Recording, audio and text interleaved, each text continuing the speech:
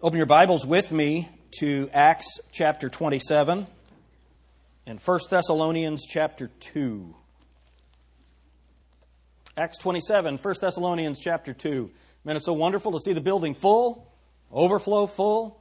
It's a blessing to see what God's doing at Grace Baptist Church, isn't it? Amen. It's really good to be here with you all this morning. I hope that you're looking forward to Thanksgiving and being with your families. I'm going to try and deal with a little bit of that today. But really be in prayer about your testimony, the way that you interact with your family. How many of you have lost family members that you're going to be with people that aren't saved? All right, so remember, whether or not you get that extra helping of sweet potatoes or whatever, don't let that sour your spirit in such a way that you can't be a good testimony for the Lord.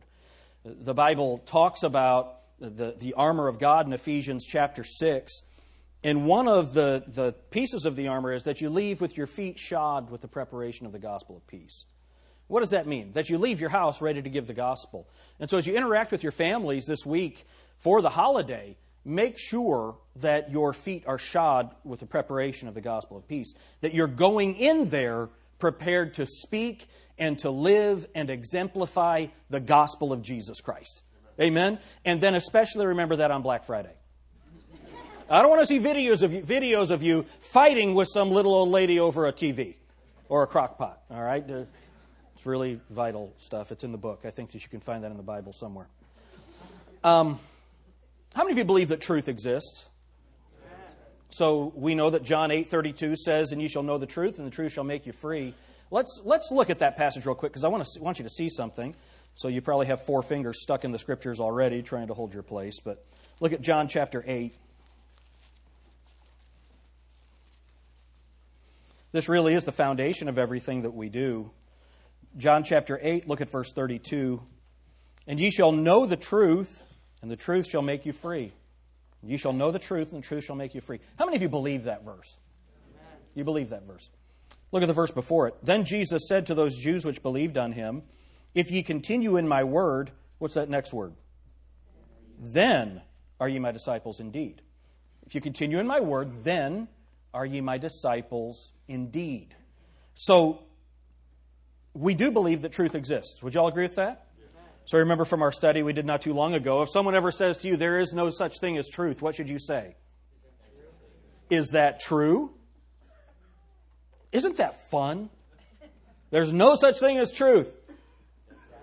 Is that true? Because if it's true that there's no such thing as truth, then truth exists. And so then no such thing as truth can't be true. If you'll go to your family get-together, and they'll say, well, that's true for you, but not for me. You have your truth, and I have my truth. What should you say? Oh, you all have forgotten? I'm so embarrassed. What are you supposed to say? Is that true for everyone? Remember, truth is something that is true for everyone in every place and every time. That's what truth is. Truth just is. Truth doesn't need you. Truth doesn't need me. Truth just is. And truth doesn't need me to agree with it. I need to agree with truth. And so if someone says it's true for you, but it's not true for me, then what you should say is that true for everyone? Because if it's not true for you, but it's true for me, is true for everyone, then it's not true for you, but it's true for me, can't be true. Because it's not true for everyone. Does that make sense? Are you with me? Anybody pull a muscle in your head yet? Are you doing okay? It's really important that we recognize that truth exists and we understand truth by beginning with the Word of God. It's just true. You remember the Frank Turek thing? That whether or not you believe in truth says nothing about truth. So, you remember the video that we showed, and he said, if I don't believe in gravity, do I then float away? I start floating away. Come back, come back. If you just believe in gravity, you'll come back. Is that what happens? No. My belief in gravity says nothing about gravity, but it says a lot about me. Right? So a person's belief in the truth says nothing about truth. Truth doesn't need your help. Truth doesn't need my help. Truth just is. Jesus Christ said, I am the way, the truth, and the life. No man cometh unto the Father but by me. Truth just is. Now, are y'all with me on this? Y'all together? Truth does exist. So let's say that out loud. Truth does exist. And we can know it through the Word of God. And the Bible says, let God be true and every man a liar. So if someone doesn't believe the Bible, they're just a liar. Have we seen any of that in the past silly season that we've just been looking at? Right? Just craziness. And so we understand that truth exists. Go with me to 1 Thessalonians. Oh, go to Acts. Let's do that one first. Acts 27.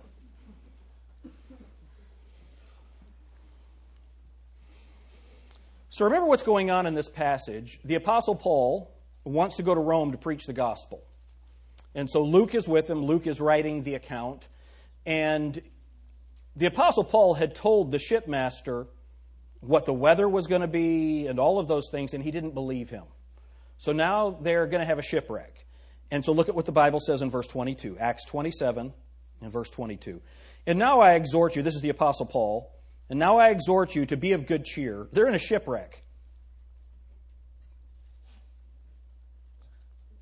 Be of good cheer. How many of you think that was received well? And now I exhort you to be of good cheer, for there shall be no loss of any man's life among you, but of the ship. The ship's going down, you're going to live. For there stood by me this night the angel of God, whose I am and whom I serve, saying, Fear not, Paul, thou must be brought before Caesar, and lo, God hath given thee all them that sail with thee. Look at verse 25. Wherefore, sirs, be of good cheer, for I believe God that it shall be even as it was told me. Let's pray. Dear Heavenly Father, help us to believe you today. Lord, we do believe that truth exists, and we do believe that it comes from your word. Lord, help us to believe it. In Jesus' name, amen. So what's going on here is that the captain of the ship didn't believe God's man, went against what God said, and now he's going to end up with a shipwreck. How many of you know some families that begin, and they don't begin as God said, they don't obey God's word, and the family ends up in a shipwreck? Y'all know anything like that? You ever seen anything like that? So here's the question, do we believe God?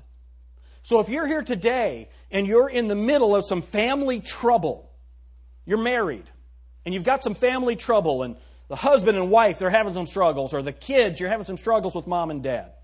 Here's the question. Are you going to go ahead into a shipwreck, or are you going to believe God? Now, how many of you believe that truth exists? See, I set you up. You got real quiet right there now. How many believe that truth exists? Amen. How many of you believe that what God says about the home is truth? Amen. I got a little quieter there. How many of you believe that what God says about the home is truth? Amen. So here's what we have to ask ourselves. Are we going to believe God? Are we going to believe God? Go to 1 Thessalonians chapter 1 or chapter 2. 1 Thessalonians chapter 2.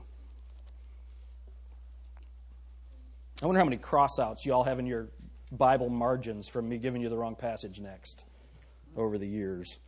1 Thessalonians chapter 2. Look at verse 13.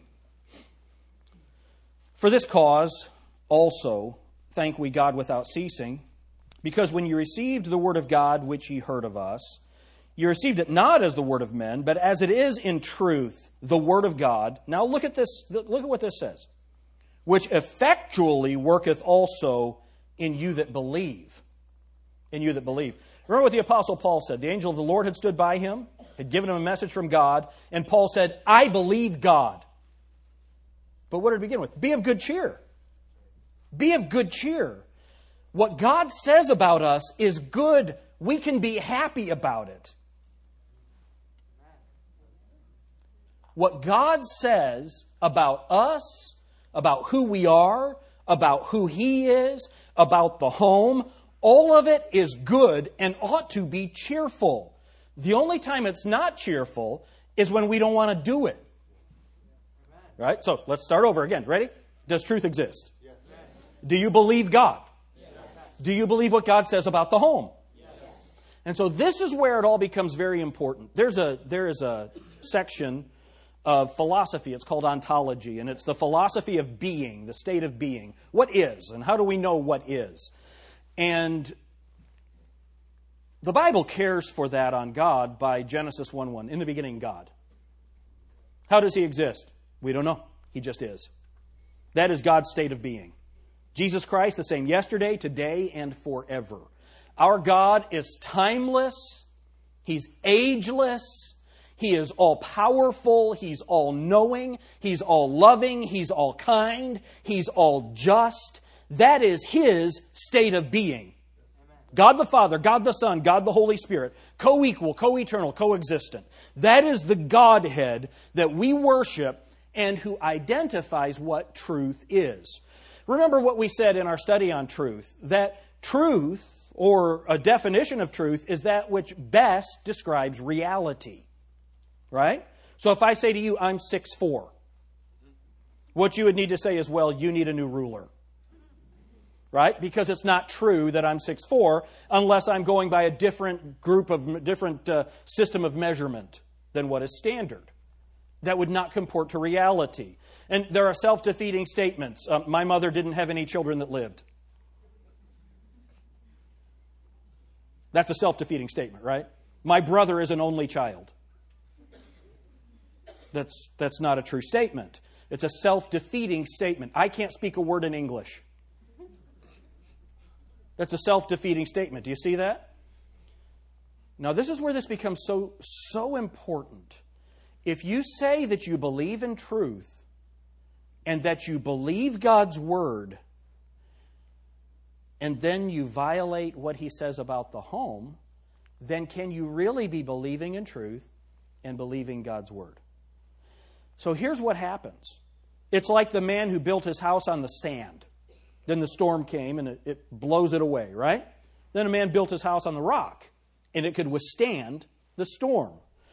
What we have to decide is, are we going to build our homes on the rock, the solid rock of God's Word, or are we going to be influenced by what the world says? We looked at this passage in the Sunday school hour, but go with me to Colossians chapter 2.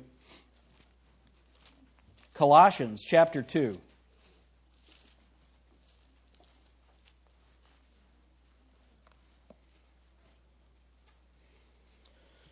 Look at verse 8. Beware lest any man spoil you through philosophy and vain deceit, after the tradition of men, after the rudiments of the world, and not after Christ. All right, so let's just look at this passage for a minute and think about it. When the Bible says, beware lest any man spoil you.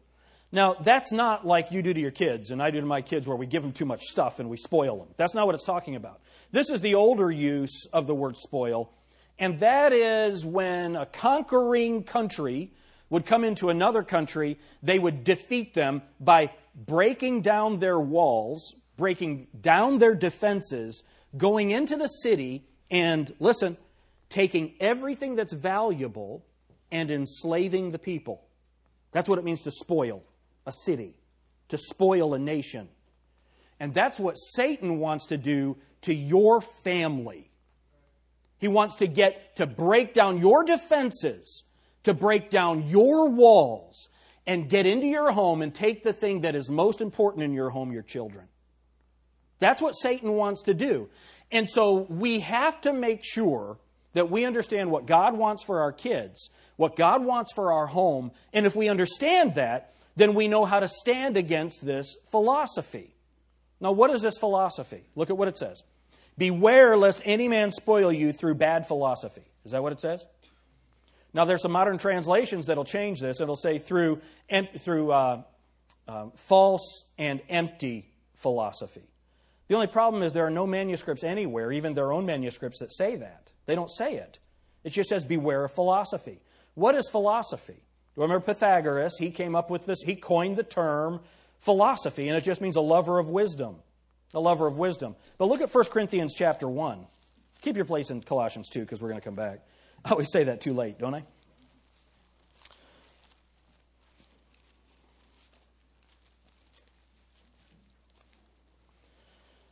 First Corinthians chapter 1.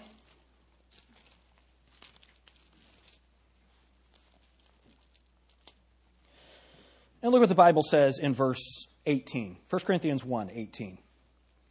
For the preaching of the cross is to them that perish foolishness, but unto us which are saved it is the power of God. So when it says the preaching of the cross, preaching is declaring the truth boldly and demanding a response.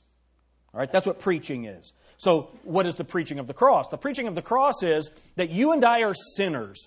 Jesus Christ was born of a virgin. He lived a sinless life. And then He was nailed to a cross to pay for our sin because He didn't have any sin.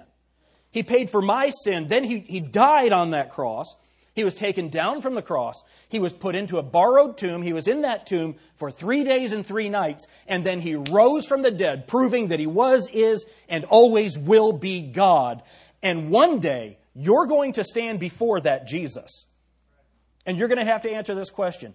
Did you believe me or did you reject me? So my question to you is, have you received the free gift of eternal life that Jesus Christ has offered you? Have you believed what Jesus Christ says about your sin, that it's bad enough to take you to hell? Do you believe that He is God and that He died and rose from the dead to pay for your sin? Do you believe that? And have you taken that sacrifice, have you taken that offering that He has made to you and received it and applied it to your account? You see, just believing in the death, burial, and resurrection isn't enough to save you. Somehow you have to have that applied to your account, and that happens by faith. For with the mouth confession is made. With the heart man believes. Have you done that? Do you know what that is? That's the preaching of the cross. And to many people, that's foolishness. You know, there are a lot of people that believe that salvation is in their church. So as long as they are in that church, they've been baptized in that church, and as long as the priest says that you're okay, then your salvation is okay. But if you violate something the priest says you're not supposed to do, that priest can set you outside of the church. And since there's no salvation outside of the church, then you have to go to hell because your salvation is only in the church. That's not what the Bible says. The Bible says there's only salvation in Jesus Christ. And you see, so it's very important. Those people believe in the death, burial, and resurrection. But have they believed that Jesus Christ alone is the only way to heaven? See the difference? Can my church take me to heaven, or is it Jesus that takes me to heaven apart from the church? Dalton Robertson says there's more Baptists in Texas than will be in heaven. Why? Being a Baptist never took anybody to heaven. Getting saved took them to heaven, and then we all become Baptists. But anyway, it's really important that you see this. Then look what the Bible says. For the preaching of the cross is to them that perish foolishness, but to us which are saved it is the power of God. What does it mean, saved? Well, I was lost, now I'm saved. I was dying, and now I'm saved. I was dying in my sins, and Jesus Christ has saved me from my sins. You're born again. It's wonderful. Saved. Then verse 19. For it is written, I will destroy the wisdom of the wise, and will bring to nothing the understanding of the prudent. That's what God thinks of the world's philosophy. So remember what philosophy is. It's a lover of wisdom. A philosopher is a lover of wisdom. Philosophy is a love of wisdom. And it's a worldly wisdom that affects all of us. Then look at what it says, the next verse. Where is the wise? Where is the scribe? Where is the disputer of this world? Hath not God made foolish the wisdom of this world? For after that, in the wisdom of God, the world by wisdom knew not God. It pleased God by the foolishness of preaching to save them that believe. So what is that saying? So for hundreds of years, starting about 500 BC, the world had Greek philosophy, this love of wisdom, and by that wisdom, man could not know God. They couldn't know Him. So what did God do? He made that foolish, and He said, the preaching of the cross is how you're going to come to know who God really is. Amen? So what is that? That's the truth. How many of you believe that truth? You believe that truth. The problem is, so go back to Colossians. Go back to Colossians chapter 2. Look at verse 1. For I would that ye knew what great conflict I have for you, that's for the people in Colossae, and for them at where? Laodicea, for as many as have not seen my face in the flesh. So what's going on here? So the Apostle Paul is preaching to the church at Laodicea. The church at Laodicea is just like modern Christianity. It's all about them. It's all about them. And our world has been influenced by worldly philosophy. So here's my question to you today. Do you believe what God says about the home? If you believe what God says about the home, would you raise your hand? You believe it. It's good for you. And you've got to understand that the wisdom of this world hates what the Bible says about the home. It hates it. So let's go look at what the Bible says about the home, and let's make sure that we agree with it. So here's what I'm going to say. This is the first thing I want to say to you. You say, you've been talking for a long time. This is the first thing you're going to say? Well, yes. Be of good cheer. What God says about your home is good for you. Be of good cheer. What a blessing. Go to Ephesians chapter 4. I'm not going to spend a lot of time here. We have taught through this many, many times. But this is the foundation of a good home right here. All right? So it's the foundation of the church, but it's also the foundation of the home, because churches are made up of homes. And by the time we get to Ephesians 5, you can't tell whether he's talking about the church or the home. All right? So here's what God wants us to do. Look at verse 21. Ephesians chapter 4, verse 21. If so be that ye have heard him, that's Christ, and have been taught by him, as the truth is in Jesus. Now, what is it that we're looking at? The truth is in Jesus. That you put off concerning the former conversation, the old man, which is what? It's wonderful. It's lovely. It needs to be tolerated. It's diverse. It's interesting, isn't it? The former conversation, the old man, which is corrupt, according to the, look at those two words. What are they? The what? Deceitful lusts. And be renewed in the spirit of your mind. Now, we know that we're renewed by the Word of God in our minds, according to Romans chapter 12. Now look at verse 24. And that ye put on the new man, which after God is created in righteousness and true holiness. So here's the problem. All of us have lived in this world, and we have been influenced by the philosophy, by the thinking of this world. And the world hates what God says about the home. Would you all agree with that? The world hates what God says about the home. We have been influenced by it. So, young ladies, when you get married, what you have to make sure that you do is you take off the old man, the conversation that the world has given you about who you are and about marriage and your relationship to your husband. You've got to take that off. Young men, what the world has said that you are supposed to be, you have to take that off. Some of you have been married for a long time, and you've never taken off the old man and put on the new man. You've never renewed your mind about what the Bible says about not every home, but your home. It's really important that we get this. So then look what the Bible says that we want to be. Verse 24, and that ye put on the new man, which after God is created in righteousness and true holiness. Now, how many of you believe, you honestly believe that God wants you to have a righteous and holy home? Amen? So what does that look like? Well, he gives us what it looks like. It's not, furniture. Here's what it says. Look at verse 25. Wherefore, putting away lying, speak every man truth with his neighbor, for we are members one of another. Okay, here's what a holy home looks like. Don't lie to each other. Don't lie to each other. When I do pre-marriage counseling and I go through this, I say, look, if she makes you something, she says, do you like it? If you hate it, tell the truth, or you're going to be eating it for the rest of your life. Don't lie. And if he tells you the truth, ladies, he's not destroying you. He just doesn't like that food. Amen? It's really important that you tell the truth. If he is doing something that really bothers you before you're married, you'd better tell him. And if he's not willing to change that, then maybe you don't marry the knucklehead. Ladies, how many of you have effectively changed your husbands? Yeah. This will be fun. How many of you have tried and failed? Would you raise your hands? Any of you? You've tried and failed? Look at this right down here. She's up here dancing, full of the Holy Ghost. Me. You're not going to change him. You're not.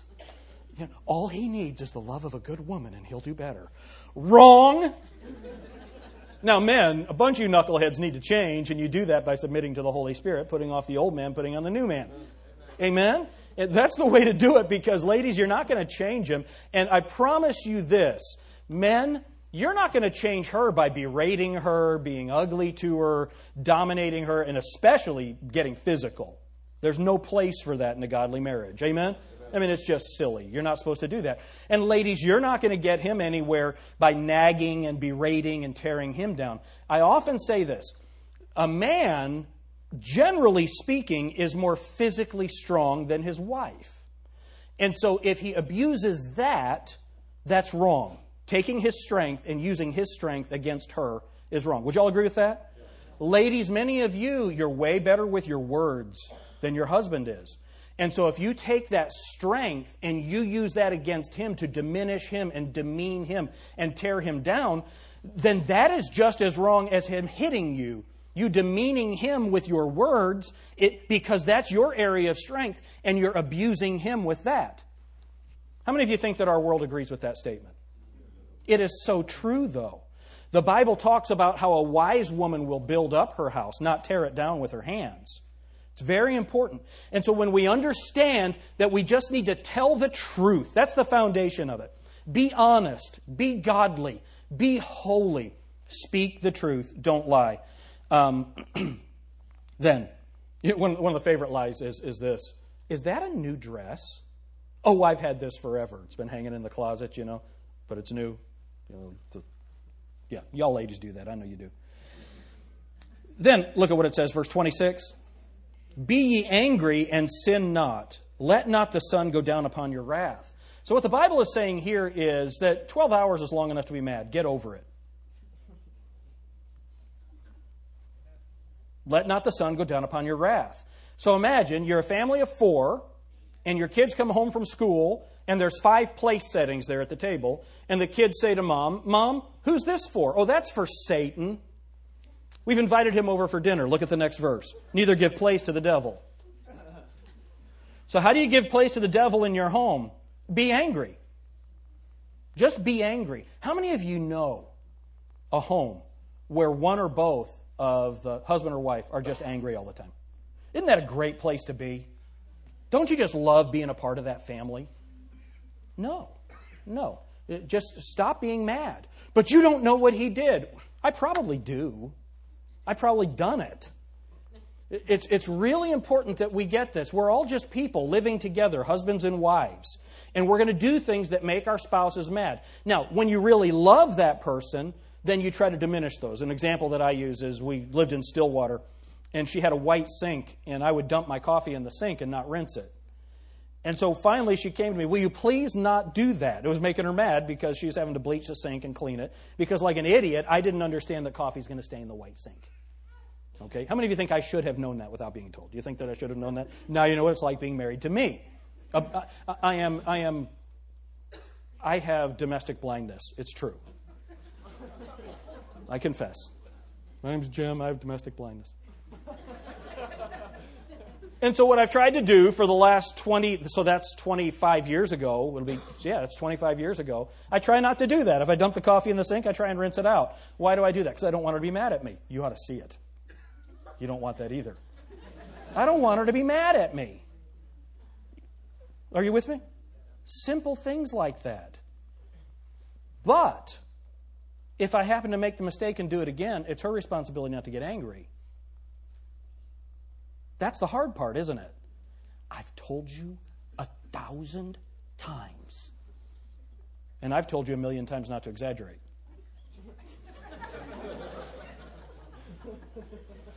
It's really important in living together. There are some things that you're just going to have to get over. Are y'all with me on this? You're just going to have to get over it. Men, there'll be things that she does that just drive you crazy. Welcome to marriage. You chose her. You chose her. And you committed before God to love her and accept her and forgive her and care for her and cherish her. Cherishing her even means cherishing those things that drive you crazy. And it's your responsibility, man, not to be angry and not to live in anger. Then, look at what the text says. Verse 28, let him that stole steal no more, but rather let him labor, working with his hands the thing which is good, that he may have to give to him that needeth. A good home is a working home. And men, you ought to set an example for your children, that you're going to provide for them, that you're going to work hard. And boy, am I preaching to the choir at Grace Baptist Church? I mean, you guys, this is a great group of people here. So it's really important that you do that. But remember, a godly home is a giving home. The reason that God gives you a job is to provide for your family, but also to provide for His work. And so you work to provide for your home and to be able to give. So a godly home is a giving home. And it's really important that you do that. That's holy. Then look at what it says. And I'll say this, let him that stole steal no more. That's what the Bible thinks about a man not working. Now, if you're physically incapable of working, that's not what it's talking about. This is talking about people who just don't work. They don't want to work. The biblical position, and we get them, they come to the church all the time. Will you pay my electric bill? I like to say, will you pay mine? Why do you think it's the church's responsibility to pay your electric bill? Get a job. Dead man can get a job in Sydney. Amen? It's really important. We have a culture. There's probably somebody here that was offended that I just said that. Because we have a welfare mentality that it's the government's job, that it's everyone's job to provide for somebody that doesn't want to work. I'm out. I believe what God says. Don't steal. Don't steal. All right, so that was the angry part of the sermon today. So look at verse 29. Let no corrupt communication proceed out of your mouth. Now, again, often we think of that as swearing. And now I'm not condoning swearing. But what this is talking about is language that tears down. Now, how many of you, let's be honest, how many of you have heard language in your own home that tears down and doesn't build up? Would you raise your hands? So what we have to do, Jesus said, stop it. We have to not do that. So what is the difference? Look at what it says. Let no corrupt communication proceed out of your mouth, but that which is good to the use of edifying, that it may minister grace to the hearers. You always burn my supper. And immediately the ladies say, I can. Right? Ladies, how many of you that's kind of something like that is immediately what comes to your mind when you hear something like that? The best story like that was when Laura had made me potato salad when we first got married.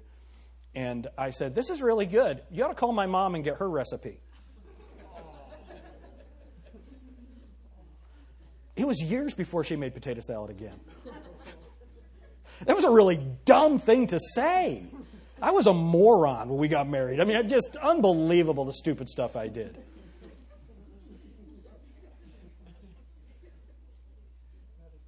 Somebody said it's making me sad. The teenagers, it's really funny. Oh, it ought to, man. Don't be like me on that stuff. But this is where I needed to learn this so much. Speak to them the way you want them to become. You know, just build up. Build up. The illustration that I use, like for Jacob, when he was little. You know, have you ever heard someone say to their children, "You're so stupid"? Have you ever heard somebody say something like that? I've been in Walmart and I've watched parents berate their children. Doesn't that bother you when you see that? You'll never amount to anything. Well, that's a self-fulfilling prophecy in many of these cases. And so when all children, the Bible says foolishness is bound up in the heart of a child. Every child does foolish things and thoughtless things. Would you all agree with that? So how do you deal with it? The way that we dealt with it with Jake was God gave you a better mind than that. You didn't use the mind God gave you when you did that. Do you see the difference? Speak to them the way you want them to become. Edify them. Build them up. Minister grace to the hearers. Imagine if your home was a home of grace. A home where the language is positive. We've just never had a home where we're screaming at our kids. You don't have to do that. You deal with it with discipline. Use calm discipline. And when the children don't obey, when they understand that when they disobey, as a small child, 3 years old, when the child disobeys, they know that there is a painful consequence to disobedience. There doesn't have to be anger involved. There doesn't have to be yelling involved. And we're going to see in a minute what the Bible says about that. It can be handled properly. And all children need correction and discipline. Even yours.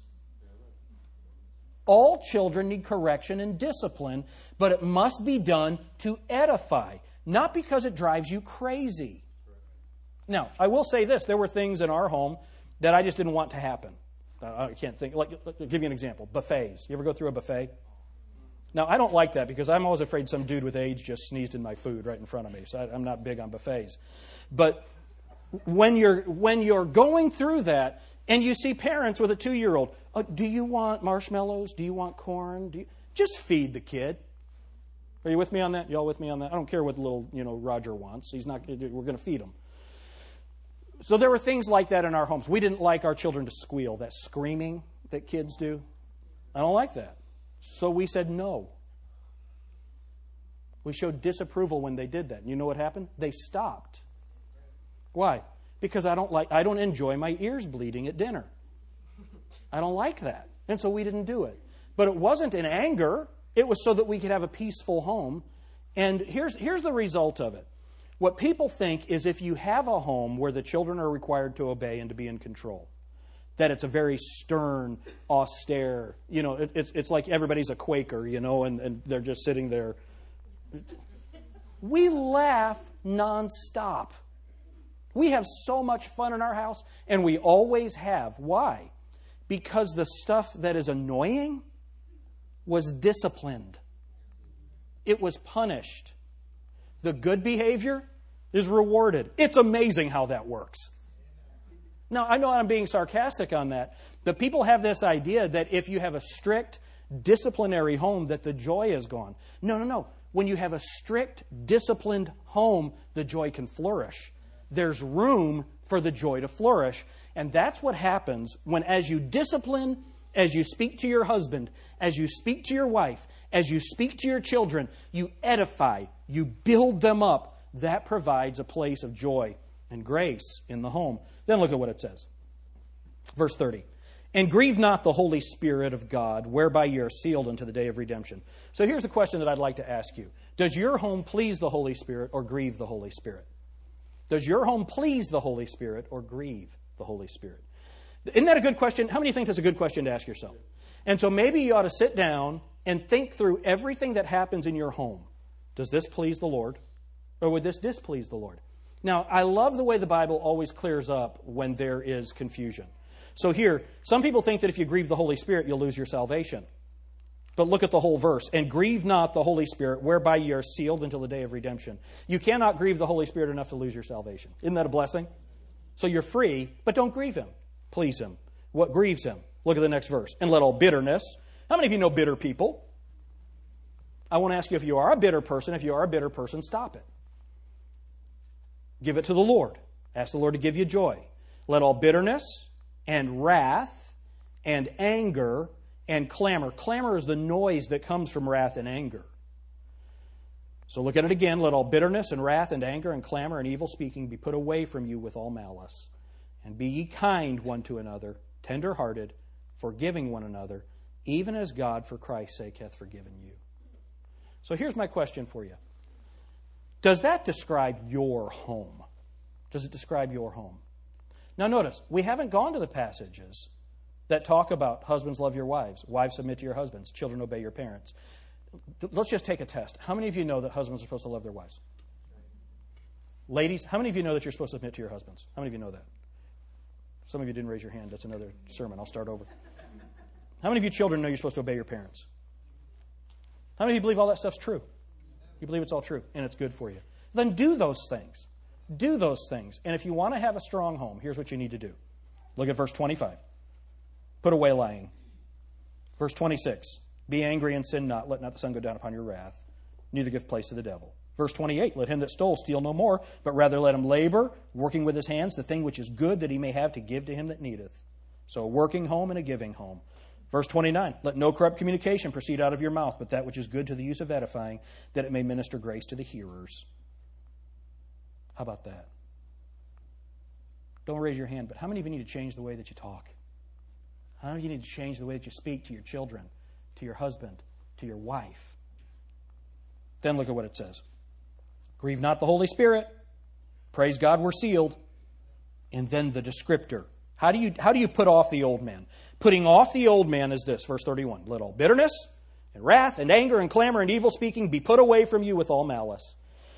And then just be kind. This is a conversation that Laura and I have had so many times. So We, just get done. We never fight. So when we get done with a fight,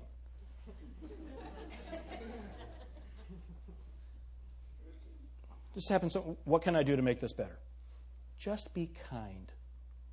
Can you imagine that she'd have to tell me to be kind? Can you imagine that? Just be kind. Do you realize what would happen in our homes if we were just kind to each other? You young people, kind to your brothers and sisters. That's okay. It's okay. You don't have to hate them. It's okay. Just be kind. And be kind one to another. Tender-hearted. I think that there might be marriages in this room where the tender-heartedness is gone. That the bitterness has hardened the heart. Put that away. Be kind one to another, tender-hearted, forgiving one another, even as God, for Christ's sake, hath forgiven you. How many of you Christ has forgiven you? Well, then we're supposed to forgive. Let's just forgive. Let's have strong families. Let's have strong homes. So let's go all the way back to the beginning. How many of you believe truth exists? How many of you believe that truth is in the Word of God? How many of you believe God? How many of you believe God for your home? Amen. Dear Heavenly Father, thank you so much for your Word.